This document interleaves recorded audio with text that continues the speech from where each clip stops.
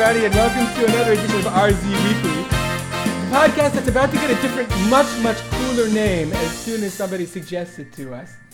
The Shmooze, Hasicha. What do you think, Molly? As we're talking, you'll come up with a cooler name. By the way, I actually just spoke to somebody who started a podcast called The Shmooze yesterday. The Shmooze is the name of a very popular website in America about some kind of shiurim or something, so that's out. But obviously, we're working on making ourselves cooler. I don't know. I don't think we could do it, but whatever. Molly, okay. And so we begin our weekly podcast about religious Zionism and Orthodoxy and what's going on in Israel generally. We're going to now stop joking around and talk about something very serious. We're going to talk about an event that happened over the past week, about a week ago. But I think there's enough time that we can talk about it and sort of analyze in a broader sense. And what I'm speaking about is this very, very well-known, well-publicized rape that took place in Eilat about a week ago. Now, it's very important to notice, actually, this rape made international news. It made the New York Times. It was all over the Israeli world. It was very, very prominent in the Israeli press. Ad kedei kach. So it's important. I need to start and talk about facts, what we know and what we don't know. So the way it was first described is that it was a gang rape of 30 men raped this. I think it was a 16-year-old girl in a hotel room in Eilat. So, but if you follow the news, you realize that wasn't true at all. Now, I don't mean to minimize, and please understand, I don't minimize in any way whatsoever the idea of rape and how terrible of a crime it is. And there was a gang rape, and there were more than 10 people in the room. That's clear. But the number 30 actually came from one of the perpetrators, one of the men that was in the room, and they asked him, how come you didn't step in? And he said, there were 30 people there. I couldn't do anything about it, which was clearly a wild exaggeration that has no basis in fact. Okay. Now, and another thing that we know about this is, and again, this is not to absolve anyone involved. It's very clear, very important. Another thing we know about this is that there was very much alcohol involved on the part of the victim. That she herself admitted, and this was on the news as well, that she was totally inebriated. She was not conscious, and obviously that makes the event even worse. And the country, this isn't the first time this is happening. In fact, it happened last year. It happened in Cyprus. I don't know if you all recall. Johnny, Molly, I assume you recall, that there was this very, very famous case of these Israelis that were accused of rape. And it turns out in the end they were exonerated, not because the event didn't happen, but because it was consensual. And the woman, she claimed rape because whatever, they mocked her. She didn't like how they responded to her. But this isn't the second year in a row where we see a group of men engaging in, a group of Jewish men, Israeli men, and youths, boys, engaged in a mass sexual activity. And there's a follow-up. Ruby, yeah.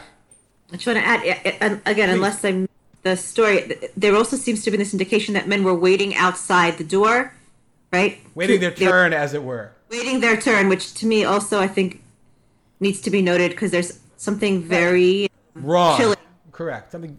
And that's really what we want. And that nobody stopped it, that people knew it, that people were people aware of what was happening, and it was just the men were aware. The question is whether other people were aware. Correct, but nobody stepped in to say you're literally waiting online. There's something about that that's just.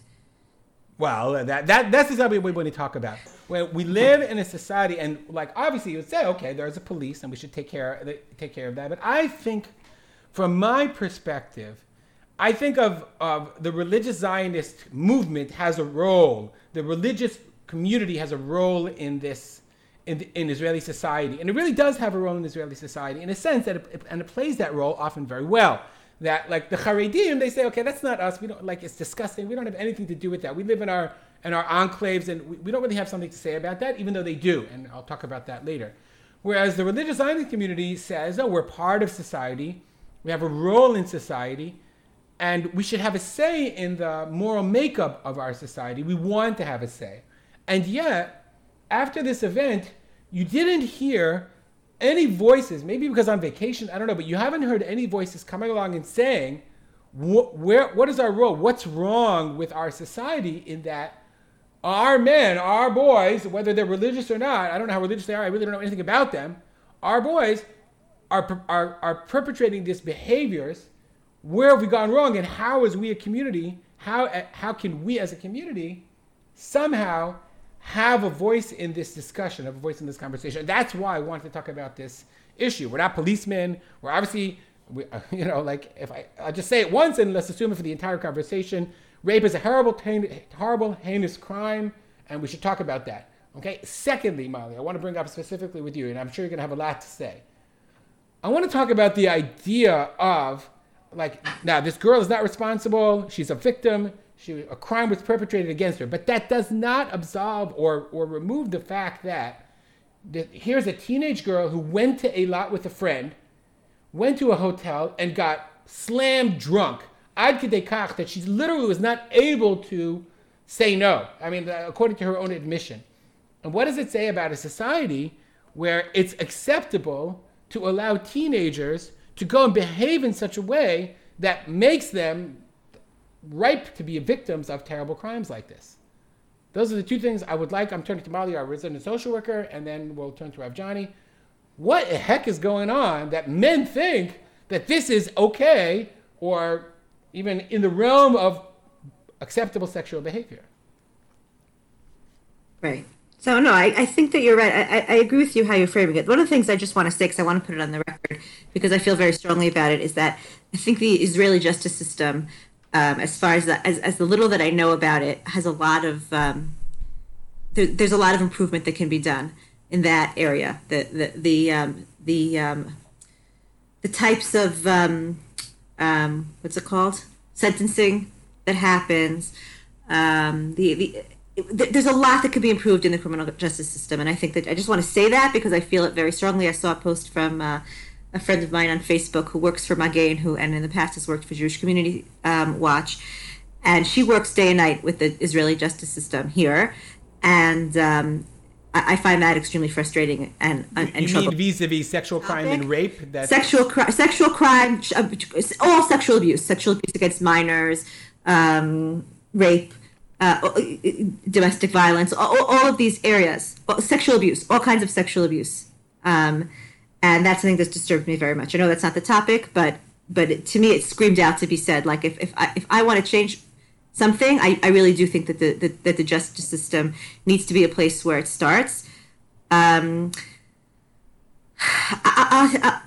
another, maybe this is like a bridge, something that for me was very much a turning point in terms of the justice system and the culture. If you guys remember the case against, I don't even remember the abuser's name, which is good because it's better that I remember the survivor's name than the abuser's name, but Ali Raisman, who was a gymnast. They discussed, right? There was a case of a doctor who had a famous doctor who abused all those gymnasts. Yeah, sexually assaulted and abused.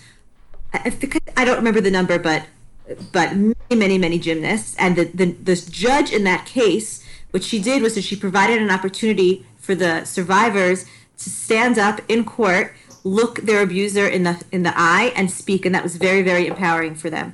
And I think that was like a watershed moment in terms of awareness in the States, to a certain degree. I think this is an area that there always can be more education around. But I wish we had something like that in Israel, because I think, unfortunately, that we need a lot more education. To your point about the larger culture, I agree with you. I think that what's lacking. Molly, I want to. I know you want to know about Kid. I want to know about Kid. I want to focus. I don't want to talk about. I know you want, like you mentioned, there's a macho attitude in Israel, Middle Eastern men, virility, etc. I didn't say that. I get that sense. Okay, maybe you didn't mean that. And I think you're right. I don't know anything about the justice system. I really don't know anything about that. I'm talking about the justice system. I'm not talking about the. Yeah. I want to focus on this issue, this event that happened not once but not twice, and I'm sure 1,000 more times that you don't hear about, literally.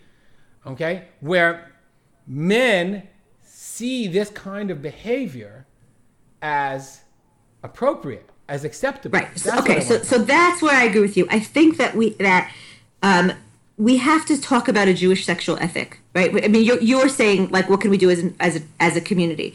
And I think a lot of times the language around this has to do with legality. Is there consent? Isn't there consent? No means no. You have to make sure that there's a yes, right? There's not enough to have a no. You have to also have a yes. And I think those things are all true and important, and I'm not going to negate them. But I think that We need more than that. We need more than just, is this legal? We need to teach our youth, men and women, what a healthy sexual ethic is. And I think that you're right that we're living in a culture that there's a void there, right? The sexual ethic of the street, the sexual ethic of the media, the sexual ethic of our culture is really perverse and getting more perverse as time goes on. And it's like horrific. And you had said, you had said before this, talking about pornography and the amount of pornography that's being watched now and how mainstream and normative that is. And I'm not just talking about adults, I'm talking about teens, and I'm talking about Israeli teens, and I'm talking about religious Israeli teens, and I'm talking about girls as well as boys. I'm getting to my point. You're stealing my point, but we'll get back to that. Okay, so, and the problem is that on the other side, there's this, and I don't want to say this absolutely, but I would be interested to know what degree you think this is true, but I would definitely say, like, within Orthodox Judaism, there's this sense that this is something that we talk about b'tzniut and that we don't have public discourse about, right? And so you might have a class in high school, you have chalamish, right, which is like chayei mishpacha, or whatever they call it, chinuch l'chayei mishpacha for the girls, for the young women. I don't even know if the boys have it in their high school. A little bit, maybe they talk to them about, like masturbation, because that, and homosexuality, those are the hot topics for the boys. But like, this is something tsanua, and we wait, and so there's a void, right? Because where are our youth learning about sex from and sexual ethics? They're learning, if we're not going to step in and have a vocal, clear message about what the Jewish sexual ethic is, we're leaving a void, and the secular culture is going to fill that void, and they are filling it with something that is toxic and perverse, 1,000%. And so, again, I think beyond just teaching about what's legal and what's consent and what's, again, obviously I believe in all those things. I started by talking about the justice system, but I think that even more, I don't know if even more than important than that, but certainly as important than that, as you said, is educating towards a Jewish ethic of kedusha. Literally kedusha, like that word should be used. When you talk about sexuality, you should be talking about holiness. You should be, I have a class, and this is what I teach my Shana Bet students. We should be teaching them about how sex can be used in the context of a holy experience, but that means that it's reserved and selective and only engaged in the context of a relationship that is intimate, personal, real, authentic, committed, and obviously respectful. Respectful doesn't even scratch the surface, right? But to use Rav Soloveitchik and Martin Buber's term, Rav Soloveitchik says about, and then I'll pass this to Johnny. Soloveitchik talks about what was the Chet of Adam Rishon. Why were they embarrassed when they saw they were naked? He says because before their eyes were open, they saw the other sex, right? Adam saw Chava saw Adam as a pure gratification of their physical desire. They saw the other as an it for their eye to be satisfied with, as an object. And once they ate from the Eitz Hadat, they recognized that they were using the other as an it, just to gratify their sexual desires. And what happened after they ate from the fruit was they needed to learn to see the other as a thou, right? To see the other human being standing in front of them as a human being with whom they could have an exclusive relationship on all levels: emotional, intellectual, metaphysical, interpersonal. And only in that context is a sexual relationship encouraged, and in that context it's sanctified. But that, all of that needs to be, we need to educate towards that. We can't just leave a void and allow the sexual ethic of today, even when it's like the best sexual ethic, which is like, oh, anything's okay if it's between two consenting adults. That is not what Judaism believes. It's just not what Judaism believes. Not anything is okay if it's between two consenting adults. We need to fill into that void, and we need to talk more honestly, more openly, and in a very real way about what our sexual ethic is. Johnny, I'll turn it to you. I usually ask you a question and throw you for a loop so you don't get to say what you want to say. So I'll just ask you to comment and respond to what Mali said. And then I'll ask my question. I have to say, I agree with most of the things you said. No, I wouldn't necessarily formulate quite how each of you have necessarily approached the issue, but I'm sickened that we're having this conversation. I want to make this clear. We're talking about a grotesque act that's happened and that's been perpetrated, and not on the first time, by citizens of a country that I call home, which are meant to have an understanding of a moral ethic. We speak about the moral ethic of the IDF. We talk about the certain morality of our country and its citizens. And the grotesqueness of this act makes me shudder. And you're asking a question of how did we get here? So unless we talk to the perpetrators, and let's not shift the conversation, unless we talk to the perpetrators, I don't want to talk for them, because anything they've done is so far away from my understanding of not only normal but acceptability. It's light years away, and something that I want to lock in jail for the rest of their lives. But what I can say is the following. You asked, by the way, how come there wasn't a response? By the way, there were plenty of demonstrations in cities around around Israel. There were demonstrations the moment this event happened, and subsequent nights in my neighborhood, in many other cities I know of. Now, the truth is, who were they demonstrating against? Right, demonstrations for what? What are they No, demonstrating? they were demonstrating their shock and horror, and against that this type of event is normalized. And I think it's important that Johnny's pointing it out, and it is important that it happened, but it has to go a step beyond a demonstration. There has to be, we have to figure, I'm gonna let Johnny keep talking. But yeah. And until it's clear who is being prosecuted, as you say, there's an ongoing investigation. And sometimes you actually have to allow the justice system to do what's right. But during that point, not just a general society, but certainly a Jewish society, needs to feel responsibility to stand up and scream, Ani moche. I object that this is happening. I object that this is happening no matter whatever factors will eventually be revealed, no matter however many people were in the one weren't and what the management did. Ani moche, because this, if that's happening on our watch as a civilized society, we've done something wrong. We've allowed bad things to happen. Now, you talked about drinking, and Mali also alluded to the Larry Nassar case, and as a fan of Malcolm Gladwell, he talks about both of these in his book, Talking to Strangers, although, before proceeding, I should make it clear that he shouldn't be misinterpreted, nor should I. The fact that drinking may explain certain absences in terms of the awareness of people does not, in the slightest, justify in the slightest any act of aggression or rape in the slightest. Right. I have to also say, if that wasn't clear, that I think that I agree with that. It's clear. I think it should be register. No, but it's very important, because I think it's very important. Sometimes there are things you have to say actively, and I think that's true. one of. But Johnny, my only response is that Israeli society, if it had become clear that the woman that the act was consensual, none of this would have made the news. We wouldn't hear anything about it. Correct? First and foremost, you mentioned the Cyprus case. That they claimed that the act was consensual. I'm unless I'm mistaken. Do you remember, by the way, they came home with yarmulkes on their heads. They came back to Ben Gurion. They were singing and dancing because they were acquitted, which was kind of which was revolting. But there is still a difference. There is still a difference. I think it's important to say there is still a difference between if it was consensual and if it was. Of course, there's a difference. Right. Okay. What claimed to be the case and what? But it doesn't. It's both, but it doesn't mean that what happened there wasn't also immoral. Correct. Sorry, Johnny. Nevertheless, stop talking. It's okay. We're talking about something which is, makes me sick to the stomach, which is grotesque, which has happened in our society, which, no matter the factors that may well have been contributory, the ultimate factors are a bunch of animals who did something disgusting and have likely ruined that young girl's life forever. Just on the news last night, they interviewed a victim of rape, and she said, look, I want to try and teach people that you can move on.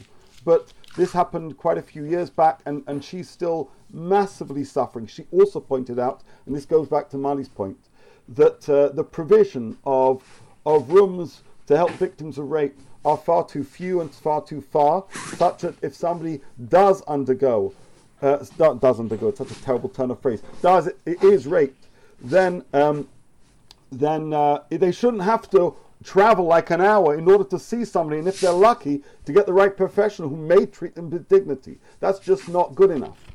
So, I mean, if you're asking me, how could this happen? I'm not, Baruch Hashem, I'm nothing close to like these perpetrators. I'm not going to answer for them. I wouldn't wish to. If you want to know, are there a variety of factors which include the kind of objectification of women, drink, I'm sure there are factors which may make certain people who have no moral compass whatsoever think they can treat any person, any woman, like a piece of meat that they are using without, it's just, but I'm not here to speak for them. I don't want to. What we need to say very, very clearly, whomever we are, and especially speaking for the religious community, which, by the way, has also suffered within our communities plenty of issues of misappropriate behavior, right? And that's happened sometimes on our watch, closer to home, is I object, and I will do what I can to make our society a slightly better place. And whatever that may be, in terms of education of our kids, in terms of encouraging better education in schools, that needs to happen. Tachlis is, as a father of daughters, my job begins by recognizing the need to have conversations in the home. We can outsource what we wish into schools, but we need to begin by making clear what is acceptable and what is not. And from the youngest of age, subliminally, meaning through allusion, and as conversations get more mature, as children get more mature, more directly. I can't describe the depth to which I feel this is an absolute responsibility of parents, beyond that, obviously, of other educational providers.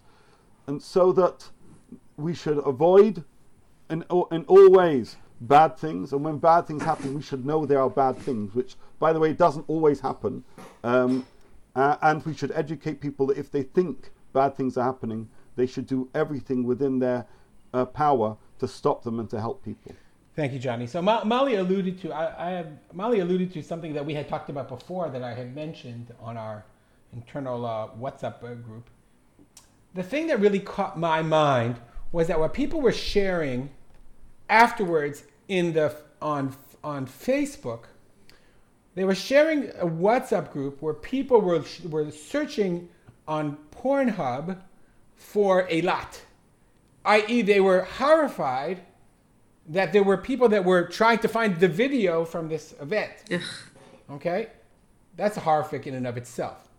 But what bothered me was, stepping back, was the fact that there was no sense of I would say, shame or at least privacy or lack of awareness that a portal called Pornhub even exists. And that made it like very clear to me that this reality, I have to take you back. I was an adolescent boy once, and we used to have this thing, anybody listening who's under the age of, 35, we used to have this thing called the video store. Did you ever have a video store when you were growing up, Johnny? Did they have those in England when you were growing up? Blockbusters, yeah. Okay. Oh, before Blockbuster, there was this other thing called the family video store. Okay, and the family video store divided between the two kinds of videos that you could see. There were the regular videos, anywhere from rated G, from Bambi all the way to rated R. And you would walk over and kind of look at it or not. And then there was this curtain.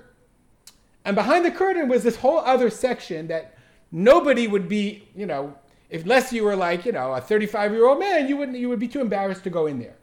Okay, that was the wall. There was a line of demarcation between what was appropriate and what's not. Yeah. And it's you understand where I'm going, Molly? And it's very clear that line is gone. Because that line is on your phone and it doesn't exist anymore. Okay, it just doesn't exist anymore at all. And then it just makes me very clear that our society is not, I don't think we're addicted to pornography. There are certain people that are. I think that we have normalized it to the point where, and I don't care if you're religious or not, Molly said female, definitely male, you know what I'm saying? It has penetrated all areas of society. It's totally prevalent all the time, and all ages. No one is I could say can consider themselves immune from it, because it's a tava. The Baruch Hu, instilled in us this tava. It's it's there, but it's become so normalized that there's no lines anymore. And why I think this is so dangerous, I believe that these events are so dangerous. Because if you would ask these guys, you to consider yourselves rapists, they would say, Chas v'shalom, I don't rape, God forbid. It's like, but legally to have group sex, like 10 of you with a drunk girl, that's legally rape. Yeah, but in their mind, they've been watching this literally probably dozens, if not hundreds of times over the last year. And that's normal. And so why wouldn't they want to act out something they've watched over and over and over again? And nobody said anything. They shared it with all their friends. So how can a society on the one hand allow, permit, encourage, look the other way, share a kind of behavior, and then when people actually do it, then condemn it and say, how could you do such a thing? You guys are animals. It's a problem, this normalization. I want to say something. Let me finish my point, and then I'll send it back to you. Pornography is destructive, not only because it manipulates what people's sexual expectations are and behavior. It is a culture of it promotes a culture of self-gratification. That this alludes to what Molly said before: the I and the thou. That sex is there for me to get everything I can out of it. And the more women, the better. The more voluptuous, the more satisfying, the better. It's all about me. Whereas the Torah ethic of sexuality is entirely the opposite. It's about giving. It's about giving pleasure. It's about sharing with the other. It's about intimacy, much more than the act and the sexual pleasure itself, which is of course important. And I think that as a religious society, as a religious culture, I'm very disappointed that no voice got up and said, like, Chevra, where are we? Like, no rabbi got up and said, like, maybe they're just on vacation or too afraid to talk about it. But to get up and say, what is this doing to our society in general, to all of us as religious people and non-religious people? Because I think there is, a silent majority of people that agree that this is not something that's good for us as a society, as a people, as a nation. And I want to add one more point. If I recall correctly, there was an attempt in the Knesset. Like, I read this book once. Johnny, you'll know the name of the book. It's slipping my mind. And the whole point of the book was, it's a book about economics. The whole point of the book was that people very often, they're very happy with the default choice that they have in whatever choice they're going to make. And it takes a lot of energy and effort to switch the default choice. And if you want to, like Johnny, you know what I'm talking about? You know what book I'm talking about? No, you don't remember. I'll remember the book while you guys are talking. I'll look it up. And the example that he gave, I know I'm going a little off. It sounds like I'm going up, but it's not. They wanted to get people to sign up for pensions. So when you signed up for a job, if you had this form and you had to fill out a thing and sign up for a pension, like 5% of the people signed up for a pension. But if you made it like the default was you signed up for a pension. If you didn't want to, you could just say, no, I don't want to sign up. And you just fill out a form. Like 85% of the people signed up for a pension. And so there was an attempt at passing a law, I don't remember if it was a religious or not, to instead of making the default internet of pornography open, that when you order internet, the default is that it's closed. And you have every right to open it if you want. You can do whatever you want. But what's the default? And I think about that a lot, because if you want to stop seeing these things happening, if you change the default from open to closed, and you make people say actively, yes, this is something I want, then let them say it if they want to. It's a free country. They can do whatever they want. You would have a drastic and dramatic effect on society over time. That's something that I believe in. And I'm waiting for our community to speak about it, not as religious Jews, but as human beings. To talk about the fact that, that sexuality tzniut and sexuality is not a frum thing, it's a human thing. And that's something that we have to promote as a community and a society. Johnny, you wanted to say something. I'm sorry. I'm just trying to understand kind of where you've taken the conversation. I mean, it should be pretty darned obvious that I object to all forms of pornography, individually, societally. That's I hope muvan me'elav. But you seem to you as a religious person, yes, but is society, secular society? I object to absolutely objectification. No, I'm saying does broader society object to it? I can't. Listen, the fact is that the broader society is a marketplace, and unfortunately, is a market. So it's hard to say they do that broader society. Nevertheless, what you seem to be suggesting is violence against women, rape, is a deduction from pornography. Now, I'm sure there are studies about the relationship between the two. I don't have those studies, so I can't comment. What I would say, and not to in any which way promote pornography, is I think they're slightly different things. I think pornography is a bad thing which objectifies women. And I think rape, which is violence against women, is a bad thing. Wait a second. You're misunderstanding. What I was trying to say is, I believe, and I don't know if this is true, I could be wrong, but I believe you'd ask the men in Cyprus. Like, leave the men in Cyprus, not the people in Eilat. I don't know what happened in Eilat. I know what happened in Cyprus. And they say it was consensual. But it's still a problem. It's consensual to act like that. Correct? Where does that come from? Firstly, they say, again... Now, she admitted it was consensual. I mean, she admitted it was consensual. She says that she was told to admit. Again, whatever. I'm not a liar. I'm not here to probe the case, but nevertheless, okay. Let's just take, shall we say, a made-up example, but comparable to that. So your question is, what these guys would what? My question is, what underlying attitude would instill in these guys and many others that I'm sure exist that this is something that's not appropriate, but this is something that's good to do. This is something that I want to do. Where would that come from? And I'm not talking about consensual sex between adults. You understand what I'm saying? Molly, do you understand what I'm saying? I do. I think what Johnny's uncomfortable with, and I think that we have to make it very clear, I don't think this is what you're saying, Ruby. I think what we would not agree with, and I don't think this is what you're saying, is, well, we understand why these men would behave this way because this is the culture, and therefore, like... No, right. I'm not saying that at all. I don't understand their hackles up because it's like, oh, are you saying, it's like this idea, like, are you saying that the woman asked for it because she was drunk? And with that, you have to draw a very clear line and say... of course not. I'm not saying that at all. Right? Right. And I know you're not saying that at all, but I think that's like, we have to make that clear. I happen to agree with you, Ruby. I happen to agree with you. I think that, by the way, in terms of your question, I have an article here that I had saved a long time ago, so I thought it was really good. It's called One Man, How I Stopped Watching Porn for a Year and Why I'm Not Going Back. And in that article, he talks about the impacts of porn. A lot of studies have been conducted on the impacts of porn on men and women in society. Of these impacts, three most resonated with him. First one is violence against women. Okay. Women. So who's an obsession with looking at women rather than interacting with them. An attitude in which women are viewed as object of men's sexual desire. And and this is what Ruby's talking about, the trivialization of rape and widespread acceptance of rape culture fueled by fake depictions of women in porn videos, often pretending to desire violent and abusive sexual acts. Then comes numbness. I'm just saying something intuitively that's obvious to me. Fear of intimacy. Studies would clearly back that up. That's what you're saying. Right. So I'm saying that I agree with you. I agree with you very strongly that alongside, right, the conversations that happen in the mainstream about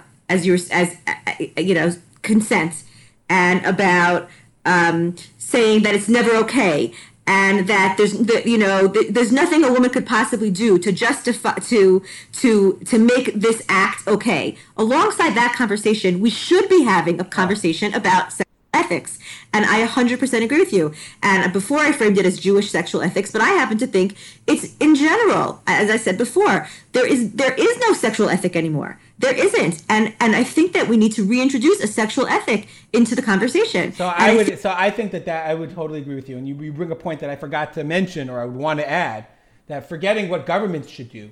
This is a conversation that parents, fathers, have to have with their sons, and mothers should have with their daughters. I'll leave it at that. Right. That understand, like, and I talk to my kids about this. We've talked about this before. What's the underlying message of the culture that you're watching? What's the message underneath the message? Are you aware of it? And when your friends send you, or when you want to, or when you watch something, pornography, what message is that sending to you? And just be aware of it. Forget pornography, right? It's another thing you sent to me, right? You're like, look at the Billboard #1 song. I won't, like last week, I won't say the name of the Billboard #1 song today, but it's pornography. I didn't even I forgot to bring it up. It's being, and this is a different topic, right? I'm now veering a little bit, but I want to say it because if I'm going to talk about championing a sexual ethic, then I'm going to be comfortable coming out and saying that it's not empowering to women to run around acting like prostitutes. That's not women's empowerment. And if you remember, there was a long conversation during the halftime show. I think it was J-Lo and I forgot who else. There were two. Thank God I sleep there. I had my sleep in the Super Bowl. Okay, and there was a big conversation. Are they taking back their bodies? And it's empowering, and it's athleticism, and how proud they are, and they're 40-year-old, they're older women, and look how strong they are. That's all wonderful and fabulous. But you know what? We can also call a spade and say, revealing that much of your body, moving your body in provocative ways, is not part of a sexual ethic that we believe in. And I would say, by the way, I would say the same for men. Okay? If men getting up in Speedos doing Chippendales dancing at the Super Bowl, I would find that inappropriate. So I'll find it inappropriate for men and I'll find it inappropriate for women. And so this whole culture that I can talk about my bodily functions, my sexual bodily functions, and that's empowering. And what 5 years ago, 10 years ago, 15 years ago would have been labeled pornography. There's no question in my mind. It's pornographic. And the only reason I saw parts of this video and heard parts of the song was because I watched an editorial discussing this song, right?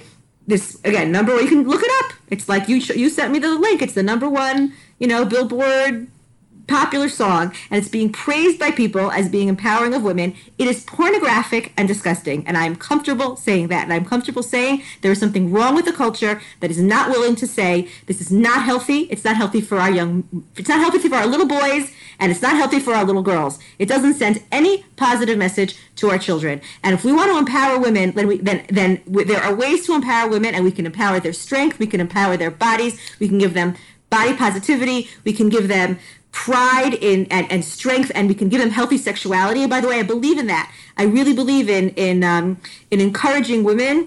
And this is the flip side of the coin. So I'll say this so people understand that I have a nuanced view of everything, right? Yeah. Orthodox Jewish young women. This is changing because the culture is changing, but very often part of tzniut is that they aren't as comfortable with their bodies and with their sexuality, and they're kind of told to ignore it and not really to be in touch with it, and if they do feel it, to be ashamed of it, and that's not healthy either, right? And that's certainly not healthy for young. Now I'm speaking a little bit from a marriage perspective. When you teach a woman that she should kind of disassociate from her body and her physicality and her sexuality, and then you tell her, yeah, but then you're going to get married, and all of a sudden, boom, now you're a sexual creature. That's not healthy either. So we should find a way to teach our women, and again, also our men, also our young men, to be in touch with their sexuality, to be in touch with their bodies, to be in touch with their physicality, to be proud of it. But the line between that and unhealthy sexual ethos and ethics needs to be defined, and we need to educate towards it, because the two extremes, neither extreme is a good place. And I am very bothered by the extreme that I see on the permissive side. Johnny, do you think that we as a religious community have the ability to have a say in this society about this, or not really? With the best of respect, I'm listening to this and saying, okay, so we're preaching to each other converted, right? We're all, I'd hope, right, pretty responsible parents, and we're involved in education. We thought about these things, and we have strong views, but Tachlis is... I don't know. Let me say, I don't know if that's true. I think that we're preaching to each other, but I'm not sure it's obvious that we have these conversations with our kids. These are really hard conversations to have. No, fair enough, and I appreciate us, and I think it's important that we put that on the table and say this is what each of us do, and we encourage others to do so. And if they want to discuss that with any of us, feel free to be in contact. Nevertheless, we're talking about a society, and then we're discussing what we think to be right or wrong. And the question is, so what are we doing beyond the four walls of our homes, or beyond the boundaries of our religious yeshuvim? And I've said on a number of occasions on this podcast, I'm often quite self-critical about living in an insular community, I try and, make an impact way beyond that. But nevertheless, I can't deny the fact that sometimes I kind of retreat, and that retreating may well be good for me, may well be bad for others. Were you able to go to one of these demonstrations? And if not, how else have you or I demonstrated? So I will just say, ultimately, if we talk about the religious community, we are ambassadors of certain religious communities. I don't know. I just feel like it's us. I feel like as an Anglo, I don't have the power of language and the ability to express myself. I just feel that way. I'm telling you, that's how I feel. In a way that I would if I was a native Israeli. Oh, come on, 1 second. I'll just listen. First and foremost, we're actually all three of us are pretty good Hebrew speakers. But putting that aside for a second, this is a conversation which needs to take place not just once or twice. As it happens today, in my thought for Daf Yomi, I made an allusion to rape. I explained a certain parallelism between the way the Gemara speaks of a met mitzvah, that you hear the silent call of a dead body. Why the heck are we unable to hear the often silent call of those who are abused and those who are raped? And we treat the dead with tremendous dignity and respect, but societally we don't do that to victims of rape. That's crazy. And that's not made up. That's based on the reality on the ground. It's based on what I read in the newspaper, what I see in the news, the kind of people I speak to. So we each have a chelek in making our wider society better. Whatever language, I don't think that's a factor in the slightest. I think if we believe we have things to contribute, then it's on our shoulders to make those contributions. Currently, I mean, we're now, just for those who are listening, right at the end of August. I don't think we can rely on the government, whomever you support, to be the moral arbiters for the future. We can't rely on the Memshala to be the voice of morality for our society. We can't rely on just the Rabbanim, right? Even those who we think and revere as being great mouthpieces. It comes down to you and me, as parents, as educators, as interested parties in this society and beyond. And we need to cry out, and we need to cry. We need to cry with the victims and cry out against a world where this is happening, even if we don't yet understand it. That's why I gave a caveat before, saying I don't know the research. I don't claim to know, so we need to learn more.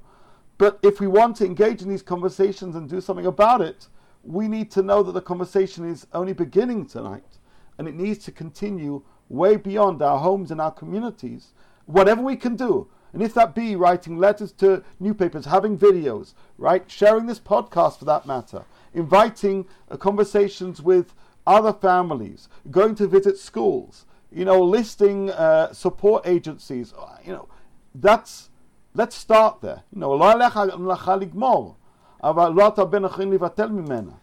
really interesting because my wife teaches English, and she brought up on an English educators WhatsApp group, how would you talk about this? And one of the people said, I don't know if I would bring it up at all. Meaning, only if the kids brought it up would I necessarily bring it up. And it's an interesting question to what role do educators have in this conversation? Yeah. And to what I think we should discuss it. The answer to that is yes, and that's why I'm going to go back to what I said before, but I'm going to say it again, which is, again, if we don't speak, we're leaving a void, and that void is being filled by the voices of by voices that we don't agree with and that are teaching unhealthy messages. And so I agree with Johnny 100%. I think and I agree with him also. Again, it's kind of amorphous, but it's a good place to start. There should be a call to action in communities. In my community, I'm on what's called the Tzevet Muganut, which is the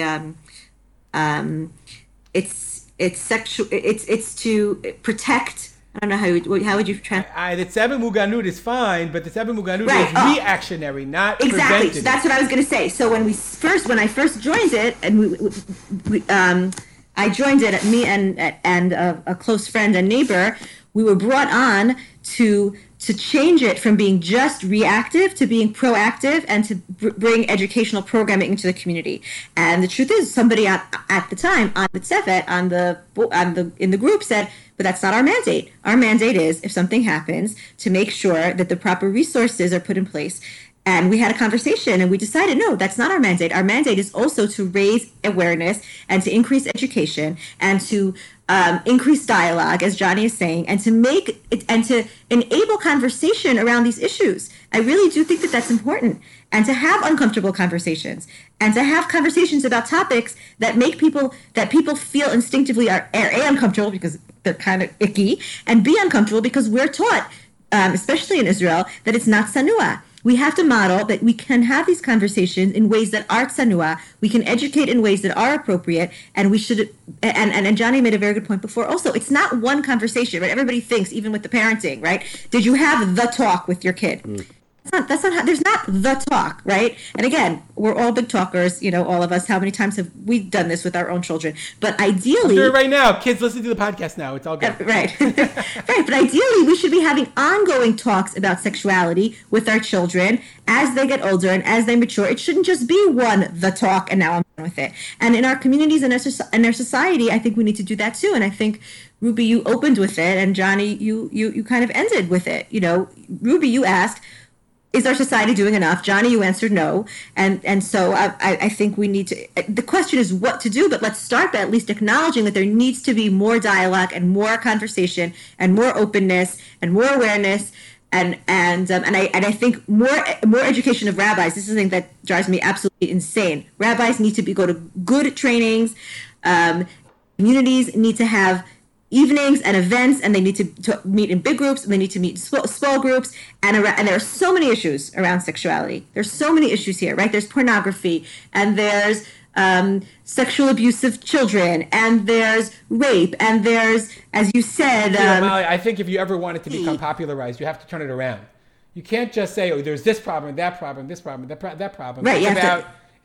in a positive way. Correct. Encouraging healthy sexuality. How are we going to exactly? How are we going to educate towards healthy sexuality and positive? Right. You're right. Positive messages, not just negatives, but it's also keeping people safe. We have to keep our children, and our adults. We have to keep our community safe. Okay, we'll stop here. I want to thank you. I would like to point out that I was one that insisted that we talk about it, so at least I get credit for that. I got you on your soapboxes, which is exactly what I wanted. And I want to thank you all for your willingness to discuss. It's not an easy thing to talk about, a sensitive issue, and to share with us your thoughts. If anybody has comments that they want to share with us, the best way you can private message us on Facebook. All of us are pretty readily available. Or send us emails, and we'll be happy to deal with it in a discreet way, of course.